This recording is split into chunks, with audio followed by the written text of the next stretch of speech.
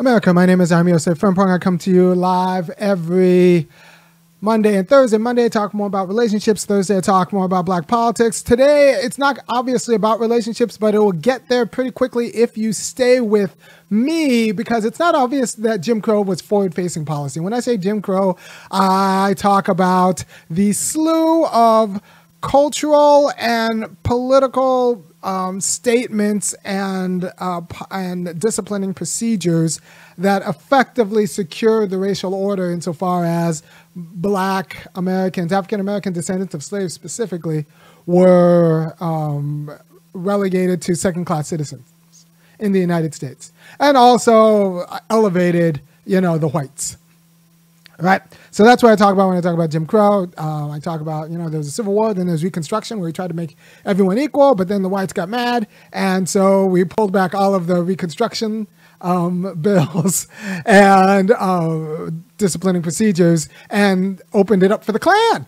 And that is where the Jim Crow culture was born. It didn't really even think about ending until the 50s. Well, a little bit in the 40s with FDR desegregating the military, but it was going strong, right? So the question is, should black people today be somehow affected or compensated for state-sponsored degradation that happened during the Jim Crow times? And this is important, I think they should be. And I think that once I make this argument, you will think, once I make this case, you will agree with me. And first, I'll just say that, look, let's say you're 25 years old. If you're 25 years old and you have $10 million in the bank, and you don't care about anything else really, except that your grandkids, you want lots of grandkids, and you want your grandkids to live pretty comfortable lives, pretty upstanding lives, and so their great-grandkids live pretty upstanding lives. And you have $10 million in the bank. But that's all you really want to do, and you have the rest of your life to do it. You're 25, 30 years old, you have $10 million in the bank. All you want is for your unborn grandkids to live really good, comfortable lives. What are you going to do? Well, you're going to buy some property. You're going to start a family business, something that can be passed on to them, and that's something that's stable. You're going to buy some property, start a family business. You're going to find like-minded people in some sort of spiritual community, because the market might have designs on your grandkids and grandkids. So you need to somehow inoculate them against the designs of the markets and marketing that's going to try to suborn them from your vision of having really good grandkids. So you're going to find some spiritual community. You're going to have property. You're going to buy property. You're going to build a spiritual community. You're going to build a family business. You're also going to be very careful about what kind of spouse you pick, because once you have a spouse, the kids are also hers. And part of your plan for having really good grandkids means actually raising your kids, possibly, right? So you need a spouse who's not going to leave you. So you need the kind of a like-minded spouse who's going to row the same way with respect to the family project of creating really, really excellent grandkids, or at least grandkids who are happy, living comfortable lives. And you know what? And you want 15 of them. You want 15 grandkids who are all going to live comfortable. If that's what you want to do, that is totally possible. It's completely possible. You can plan it. The politics, the vagaries in politics, there'll be political wins that make this harder or easier. But for the most part, if you have a dream of in 60 years having 15 grandkids, all of them doing well, and you have $10 million in the bank and you're in your mid-20s, you can do it. Now, one of two of them you might lose to drugs. Someone zigs where they should have zagged, and they get a back injury, and then before they know it, they're on painkillers, and then somehow we don't get them into rehab fast enough, so they get the street version of the painkiller. So, something might happen, and you lose a few to drugs. But I'm just saying that if that's what you intend to do, you can do it. And the stronger part is that in 2 generations, in 60 years, when those people are living comfortable lives, they could be under the ideological programming that they did it themselves. So if you want kids who not only are doing pretty well and living pretty comfortably, but think that they did it themselves, you can orchestrate all of that with enough money generations prior, right? You can do it. You can do it, right? Now, what's the opposite of that? The opposite of that is if you're a government and you have control of the policy and a monopoly control of force in the society, and you want to make sure that a people's grandkids are completely powerless and functionally relegated to second-class citizens, you can do that too. What do? Well, you do the opposite of what the person who wanted to hook up their grandkids did. You make sure that the people then can't buy property, because in America, if you can't buy property and you want to doing stuff takes an interaction with property. So if you can't buy property, that means you're going to be renting somebody else's property that's already an asymmetric dependence on them. So you get rid of their property relations. You screw up their families. So that it's being an American civilian is kind of a technical expertise, and it takes the acculturation of a family to actually learn how to do it and not, squander your life.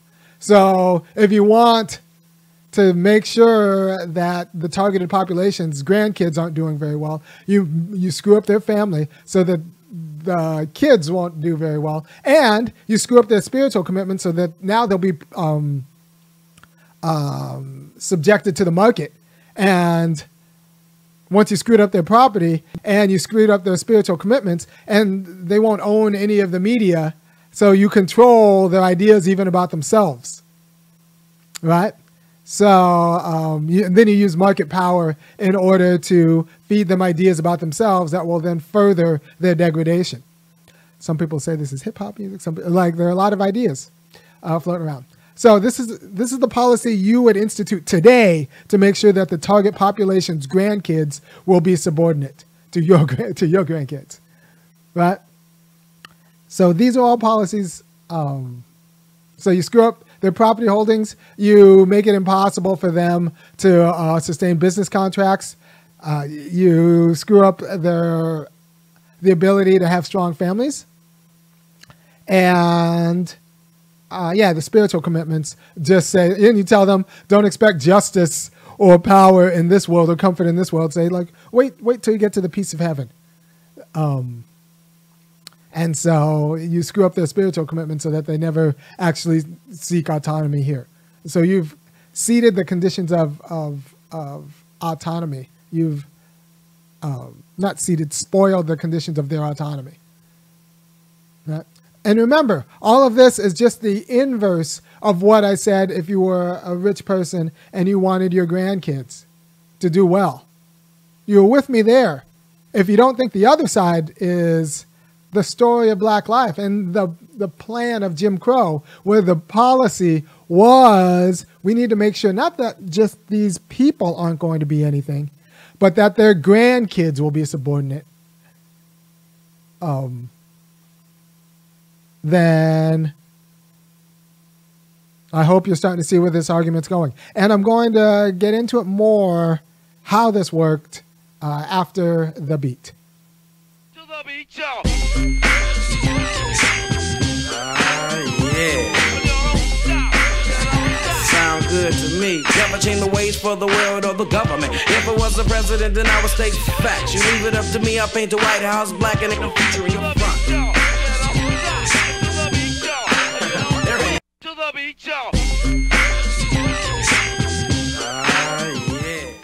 So one reason why the affirmative action has now gone the way of the dodo bird at the federal level is because we don't understand how lineage works. We don't understand that the plans you have now actually affect children forward. We don't understand why family is important. We don't understand why spiritual institutions are important. We don't understand how all of these institutions figure into functional grandchildren and functional great-grandchildren. And apparently, there is research that says, actually, the social status of your grandparents is hugely important. The social status of your grandparents. Not necessarily the economic status, but the social status. This is why like people can, come from other countries and come to America with nothing and do fine. But we find out that their grandfather was like very, very well situated in whatever society that they were in before. And then those habits actually matter because being functional is a skill. And it's a skill that's built over generations. And so we got a lot of, for example, Brahmin Indians in the United States who come here, and they've been treating lower caste Indians like garbage for hundreds, if we include colonialism, and thousands if we take away British colonialism of years. So that's acculturated knowledge. They come and then just kind of translate that into treating black people like garbage, and then, they do very well. They do very well. Apparently they're the wealthiest Indian Americans are the wealthiest ethnic minority, but they come here with intact families and cultures of how to make money off the back of an exploited population. And then they apply that sensibility to America, and it's a pretty seamless fit. It's like translating Ukrainian to Russian. It's not that hard. Portuguese to Spanish, right? So what I have to say is that Jim Crow was always forward-facing policy. The plan was that black grandkids would not have would not thrive in a way that would negate the aspirations of white grandkids. And you know what's happened? That it's worked out. It's worked out because forward-facing plans work out. So until we understand what it meant that, our American descendants of Jim Crow and slavery and Jim Crow were not allowed to hold property, were not secured contracts, and we don't understand that the black family in Jim Crow was overdetermined. And you say like, no, the black family was strong in Jim Crow time. The black family was strong in Jim Crow time. That's just not true. You've just been reading too much Sowell. At a very superficial level, maybe because there were fewer divorces because people couldn't go anywhere. But it's funny. I was doing some research on Ike Turner for a different show, and it turns out that his father, you might have seen me talk about it before. His father, or just go to the Ike and Tina show here. His father was apparently having an affair with an area white woman. Some woman in the neighborhood. That woman's husband got up a posse, dragged him out of his house, beat him up, filled him full of holes, and then in front of his wife and family, and then dumped him back home. And then he died 3 years later. He never left the bed that he was dumped on, so he was put on a hospital bed, and then was barely alive for 3 years, and then died. That happened when Ike Turner was 6. And you know what? Nobody's really surprised when they hear that. They're horrified, but they're not surprised. Want to know why they're not surprised? Because every institution and every relationship, black relationship under Jim Crow was overdetermined by the whites. It was what it was because that's what the whites needed it to be. And that includes the black family. He didn't have any family protection. Right? Up until the 50s, 75% of the Southern black workforce were or farm workers or domestic workers. Farm workers or domestic workers. And you know what? Those domestic workers were assaulted. This is way before Me Too, y'all. Those domestic workers were assaulted left and right. We joke about it when we read To Kill a Mockingbird, that, the man on trial was raped by that white girl, but, or at least harassed. Suggested it was raped, depending on how you read it. But that's never been the focal point of the story. It's always like, can we get Tom, I believe his name is Tom off? Not, Tom himself was the victim. To Kill a Mockingbird. I just want to make sure I get my... Tom Robinson was himself the victim of Mayella. Instead of being charged with rape and assault, he himself was raped and assaulted. But nobody cares about that. Well, we have to understand that black women, sisters, wives, nieces, were assaulted left and right working in these white man's homes. Right? And black men too. I mean, it was depicted there, but we still didn't see it just because we're just so used to black vulnerability. that we don't see. Yeah, Mayella raped him. Mayella assaulted him. He should be the one pressing charges against her. Right? So that was normalized. So the black family wasn't functional in Jim Crow because its internal dynamics was still determined by the conditions of outside. It's like these little black towns in the South where we're a black-owned town, we're a black town. But anytime, like Jackson, Mississippi, anytime they need money, they got to run to the Klan. And it's a city, so they don't print their own money. They got to run to the Klan in the form of the Mississippi state government for money, right? So you have this black little town, and we think like, we're an independent black little town. But how do you get money? How do you make sure your water's clean? Look, in all these little black towns, I would check the water very carefully because every little black town is really run by a white state legislature who may not care if black people have clean water, right? So this idea that just because the races were somewhat segregated in Jim Crow, that black life wasn't overdetermined by white anxiety is just false. Black life all the way down to the black family. Fathers couldn't protect their wives from getting sexually assaulted because they needed the money. 75% of the workforce was domestic workers. Like someone had to cook these white Thanksgiving meals, and it wasn't white women, right? It was black women. So it's not like you could control your family when Thanksgiving. I say this because, Yvette actually told this story online, so I feel comfortable telling the story. Yvette told the story about how her mom used to cook for a white family, but then like after a while, there were too many Thanksgiving dinners where like Yvette's mom would be cooking it for a white guy, and then Yvette Connell. You can double check the story with Yvette herself. She'll vouchsafe it. And not home for her own kids, and then so they just figured out a different arrangement.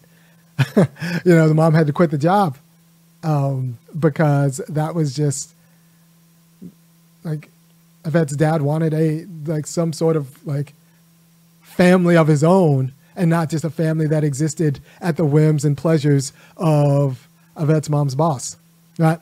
So the black family was always overdetermined by the needs of white anxiety, right? And so when the black family is overdetermined by the needs of white anxiety, it explains why, the black family today is not doing that great. Not like you could say some sort of story about how black families are great and they're strong and black magic. No, they're not. The kids are not doing that great. Like home ownership's gone back down. It's not like black families are not thriving. The divorce rates are higher. There's a lot more fracture. But that was all by design. That was all. The strong black families would actually be kind of a source to challenge the racial order. So the conditions for strong black families were deeded back in the 50s and 60s, and we're just seeing that played out. We can have all of the sorts of excuses about why that's the case, but nevertheless, it is the case. And like I think in order to deal with it, we have to make black descendants of slaves who come from the lineage that was like bleached and DDT'd out, and genetically modified, culturally modified, in order to like have non-healthy, deformed offspring in terms of family structure. We need to actually like address that. And, I think it just comes, the first step should be securing assets for black descendants of slaves. That's step one. And then like the seeds of autonomy can grow from that. Land and cash to black descendants of slaves. And then we can build autonomy from that. But you need some sort of property, because if you don't have property, you end up renting from other people. And then you're on the hook to those other people. So we need to think of Jim Crow as forward-looking degradation. The plan was that the grandkids would not be autonomous and have power. And you know what? The grandkids are not autonomous and do not have power. And you can say like, well, what about HBCUs? And even HBCUs, those are all black spaces. Those are still spaces of white supremacy. Insofar as the most powerful person in black educational life, his name's Mackenzie Scott. That's Jeff Bezos' ex-wife. She gives millions of dollars to HBCUs every year, right? So do you think that the HBCU administration is gonna do something that's gonna be on the other side of Mackenzie Scott? The answer is no. And don't forget, I know W.B. Du Bois was fired from an HBCU for being too black, and supporting black people, and questioning whether some of the white funders were actually concerned about black autonomy. That's documented. W.C. Du Bois was fired from an HBCU. I believe Carter G. Woodson was. Let me just look this up really quickly. Yeah, Carter G. Woodson. I believe he was fired from an HBCU. Woodson.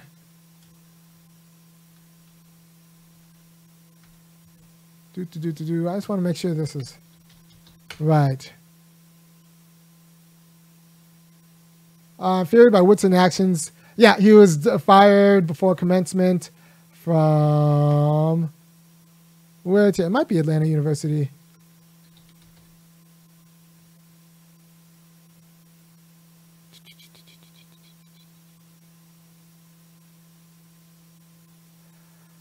Howard. Howard. Carter G. Woodson was fired from Howard. Publicly criticized Duque for damaging the academic freedom. But yeah, so Howard had a white president, and and Carter G. Woodson was fired. There was your historically black HBCU. There's your HBCU, it's really run by white philanthropy. And to an extent, because all money is white in the United States, all real money, non-discretionary money. And I'm going to do a show on Thursday about, Jay-Z not even having, Jay-Z and black money, but discretionary money that can actually just kind of be lost and not missed. That kind of money is white, and that. The kind of money that HBCUs need. You could talk about the 1 or 2 black billionaires, but that doesn't that 1 or 2 in a nation of 40 million people. That's not real money, especially when there's so many white millionaires, right? So billionaires and millionaires, actually, there's so much discretionary income. There isn't the quality of discretionary income in the black community that there is in the white community, and that translates into freedom, right? So. We have to look at the conditions for thriving and compare those conditions to, say, the recent immigrants who supposedly come here with nothing except an engineering degree in an intact family. That's like the asset value of an intact family and a culture that can sustain an intact family and a closed community of other people who know how to sustain an intact family. So even if you're black and you come from an intact family, it's a little bit tricky to find another black person who comes from an intact family and then have those people themselves actually be about securing resources at the community level, right? So let's say you're like a conservative black person from an intact family and you married another conservative black person from an intact family. Everything about your conservatism has been deformed in order to assimilate or survive white supremacy. So we have the family structure, insofar as it's intact, that's been distorted to support white supremacy. And we have the church, insofar as it's intact, that's been distorted in order to support white supremacy. We have to disabuse ourselves of the notion that Martin Luther King Jr. was particularly popular even with black Christians toward the end of his life. Even Daddy King was like, Daddy King, the pastor was like, you can't talk like that. you're going to get these black people killed. And like a lot of other pastors were similarly singing the same song. So liberation theology came from the black church, but it was always a radical faction of the black church. It wasn't the center of the black church. The center of the black church, insofar as it could be in America and thrive in America, thrived in a way that could survive and assimilate into, but mostly survive and support, a racial order. This is why, for example, even the NOI, the Nation of Islam, is what it is. And, the whites aren't scared of black nationalism. They own it. Like, the whites own everything. They aren't scared of black nationalism because they know they own everything. They're not scared of assimilation because that's assimilating into the white mores that legitimize white people owning everything. What they're scared of is the kind of quality of integration that I live my life, whereas I'm a fan of integration. I just don't believe black people should integrate on their knees. I think they should integrate at a level playing field, and that we need to distort the board a little bit if we're going to make that happen, right? I'm a fan of integration. I do not want black people to integrate on their knees. I think we need to integrate the power. So if we're going to integrate the United States, let's talk about integrating the wealth, integrating the landing holdings, the commercial properties, the board seats, integrating the generational, culture of success, which we don't have, right? Like, and look, my dad's from Ghana and my mom's from South Carolina, and I'm not even going to lie. Like, my mom's extended family is not particularly winning. And my dad's extended family here, it's a more complicated story, but nobody's really winning. Nobody's really winning because they haven't actually fought white supremacist power. For example, my kids are going to be the quality of kids that my dad wanted me to be, but my mom kind of screwed that up with the divorce, right? So like a lot of my parenting comes from like what I remember pre-divorce of like how my dad raised me. And then, of course I've read a lot of books and stuff like that and thought about a lot of things. And my kids are kind of awesome. They like anyone who knows my kids, like they're the product of a pretty good system. And they're not like, genetically gifted and superior. No, I have a system that comes from a culture that, my dad tried to kind of realize in me and my sister, but couldn't because you need, like there were obstacles, there were American obstacles and entitlements that got in the way, and that led to my parents divorcing, and then you can't be a parent like I'm a parent half on weekends. And then my mom had a little bit more of like a kind of American institution view of it, not a little less hands-on parenting, and it didn't work particularly well. A little bit better for my for me than my sister, but like. It's not the same. Parents need to be parents. It doesn't matter how much money you need. Like in America, black parents need to actually be parents. White people may be able to get away from buying institutions and buying their appropriate institutions to raise their kids for them, but black parents actually need to be parents. I'm just telling you now, if you don't hear it, if you like, no amount of money is a substitute for, a good black mother or father for a black child. So I'm just telling you, by the way, if you support me talking the way I'm talking, I'm going to talk more about parenthood later on. I'm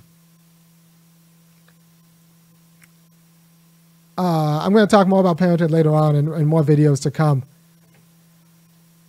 But if you support what I'm doing, go ahead and go to www.funkyacademic.com and kick in $5.15 or $50 a month, because a lot of people aren't talking about that.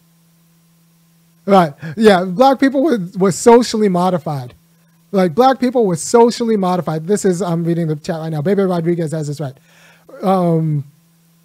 black people were socially modified. The black family is what it is because of Jim Crow, right? The black church is what it is because of the pressures of Jim Crow.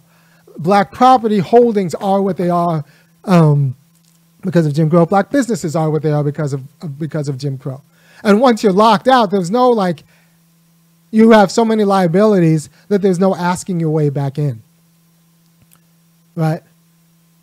So your grandkids are screwed. There are so many black people I know who, like, I can just, like, good people. This is why you can't talk about this with white people, because white screw-ups who are good, white people who are, like, moderately competent, whose grandkids are going to be screw-ups, it's going to be because, like, of drugs. So when white people think of screw-ups, they think of the drug, the idiot. Do I think my mom? Yeah, of course my mom loved me. But it doesn't matter. Like, you could be bad at loving people. You can be bad at loving people. This is what people don't understand. Timothy Cornison said, do you think your mom loved you? Yes, my mom loved and loves me very much. Doesn't mean she had the skills to do it. You can love your house. But does that mean you have the skill to fix it? You can love your car. Does that mean you're a good driver of that car? You can love it. You could worship it. Actually, if you love it, you might protect it in the wrong way, because you don't know how to use it, right? So a lot of people love their kids. A lot of very good parents love their kids badly. And that is a whole thing.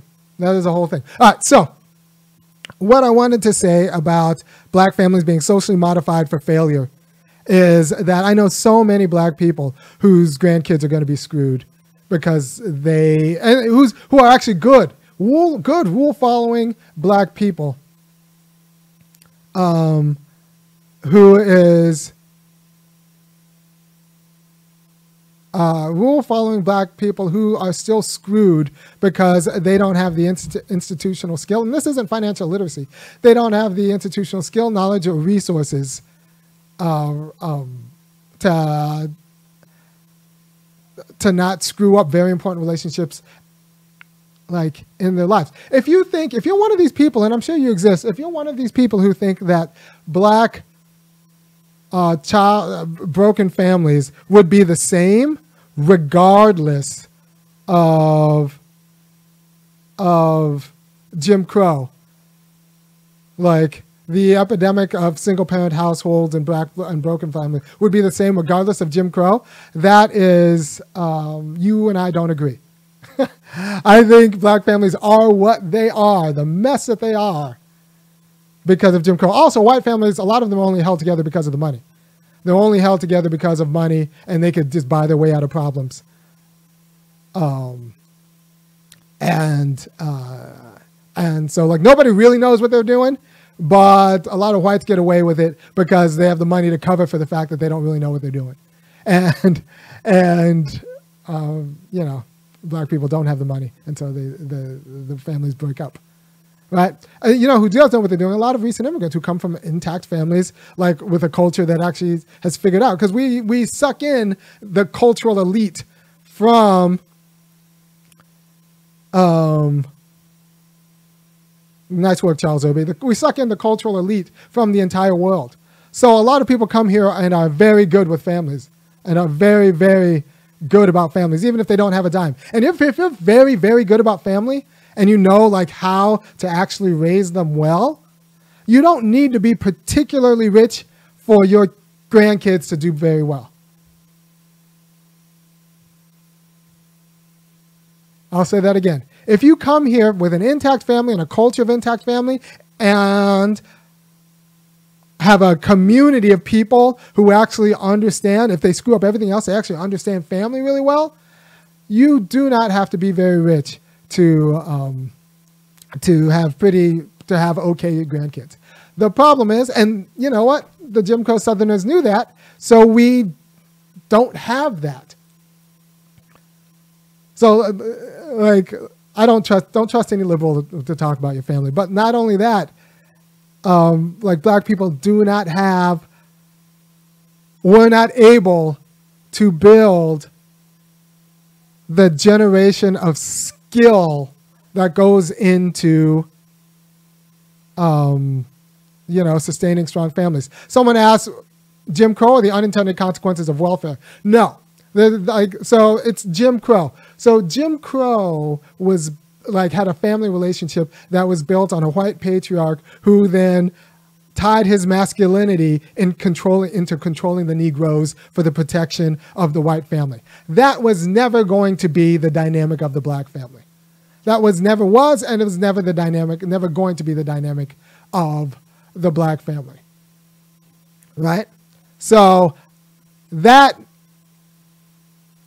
family, that dynamic is toxic, was never the black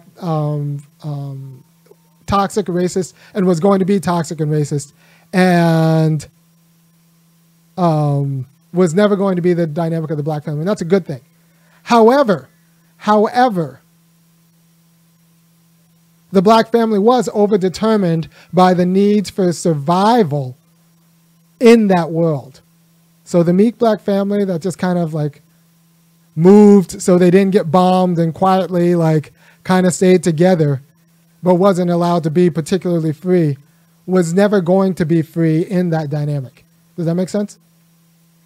And the result of that after the civil rights movement and the liberalization of kind of divorce laws and family was that the market and market ideology and market liberalism took over the way we talk about families, right? So you go from conservative white families and then the response of black families that's still not particularly healthy, but is more egalitarian than conservative white families.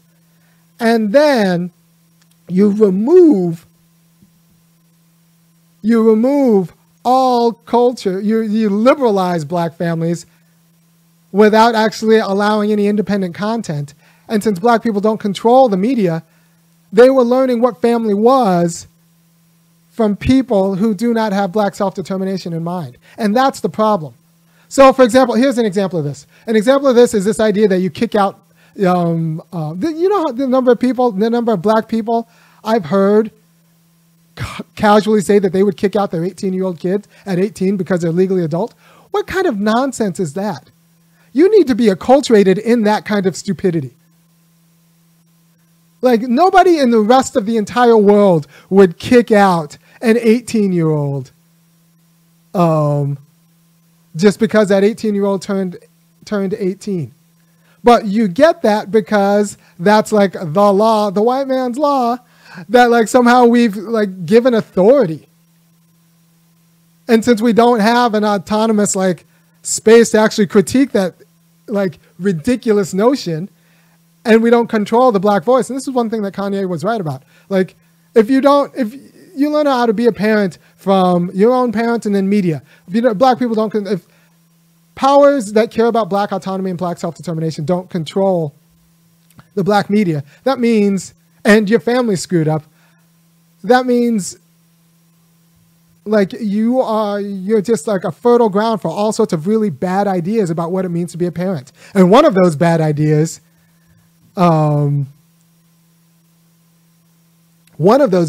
is that you kick out your children at 18 because they're 18. First of all, if your 18-year-old isn't on their way to college or isn't on their way to be functional, that's you've screwed up. And instead of just kind of pushing that screw up onto the military, you need to own that screw up and figure out how to make that right. If your 25-year-old isn't on their way to being functionally outside of the house, well, that's a lot of that has to do with your parenting. You haven't prepared them appropriately. Right? So you have to understand that the ruling class told the black and working class and poor class to kick their kids out at 18. Meanwhile, the ruling class, the ones who are actually winning, they're buying their kids' houses. They're buying their kids' houses, setting them up with mortgages. They're buying their kids' cars and paying for the first years of insurance. They're buying their 25-year-old kids houses, whole houses, hooking up their entire grandkids. That's how the ruling class is living there. The ruling class is not kicking their kid out at 18. They're paying for their kids' rehab at 25. They're paying for their kids' divorce. They're doing the opposite of that, right? Anytime you go to a white wedding that's like $40,000, which is a lot of white weddings, just know that there's another $100,000 gift for the house. That's a down payment on a house.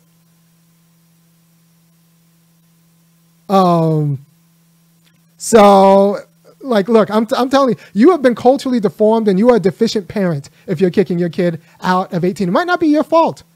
It might not be your fault, but I'm here to tell you, you are defective as a parent, and you've been fed a lot of bad ideas if you're kicking your kid out at 18. 18 only became an adult because of like the Vietnam draft age. Like it's an arbitrary number you picked up from the whites from like an awful war. Like you are, I don't want to say you're an idiot, but if you're kicking your kid who can't yet drink out of the house, like you don't know, you've been a bad parent if your kid is that obnoxious that you just want space from them. But also, you don't know enough about family to know what it takes. Like you're bad about it. You're bad on this. Like, all right. So market liberalism screwed up the black family after the civil rights movement, but the black family was already not autonomous in Jim Crow. So this notion that Jim Crow left the black family,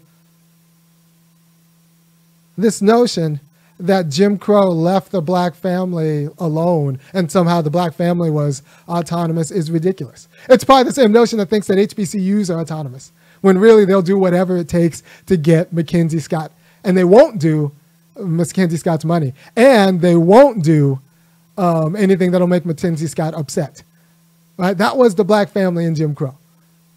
Right? So, like, I haven't seen the Wonder Years, but don't let television fool you about the degradation of the black family. And even Ike Turner, I do research on black fathers. So Richard Williams, Ike Turner, Joe Jackson. So Ike Turner was married, like he said, 13, 14 times because you'd pay some guy preacher. I'm 45 years old. He'd pay some preacher $3, get married. And he's like, at the time, black people didn't bother with divorce, which kind of makes sense because divorces are expensive. But also you got, there's a reason why Papa Was a Rolling Stone was a famous song because it actually expressed a lot of people's life. If you could leave, sometimes you left. And like the black family was always a disaster because it was because black life in all institutional life, family, church, businesses, and property was overdetermined by the needs of white anxiety. Family didn't get some sort of pass, just like the black church didn't get some sort of pass. The black church is what it is because that's a church the white people needed black people to have. Even, and I say this all the way down to the NOI. Right? So, the black family was never immune from the overdetermination of black life by white supremacy. And then, I talk about Ike Turner's horrible childhood. And then Ike Turner's own, 13, 14 marriages. But then also Richard Williams. Everybody knows Venus and Serena. Richard Williams, had whole other kids that he left from because he kind of had to throw those away because he was, because the black family, the external pressures of black family life are not great, right? Right. So, I like Richard Williams as a model of fatherhood. I think, but he had to say sayonara to a whole nother family. I don't know about Joe Jackson had other children. I don't know if there was a life before the Jackson 5 kids. Right? So no, there's no making up for it. You say King Richard made up. No, there's no making fun. You can't leave your family and make up for it. There is just, it's a qualified loss, but it's still an L. Anytime you have to forsake your children, it's an L. Anytime. Marvin Gaye's dad, you got to take the L. That was a spectacular L, but I don't know.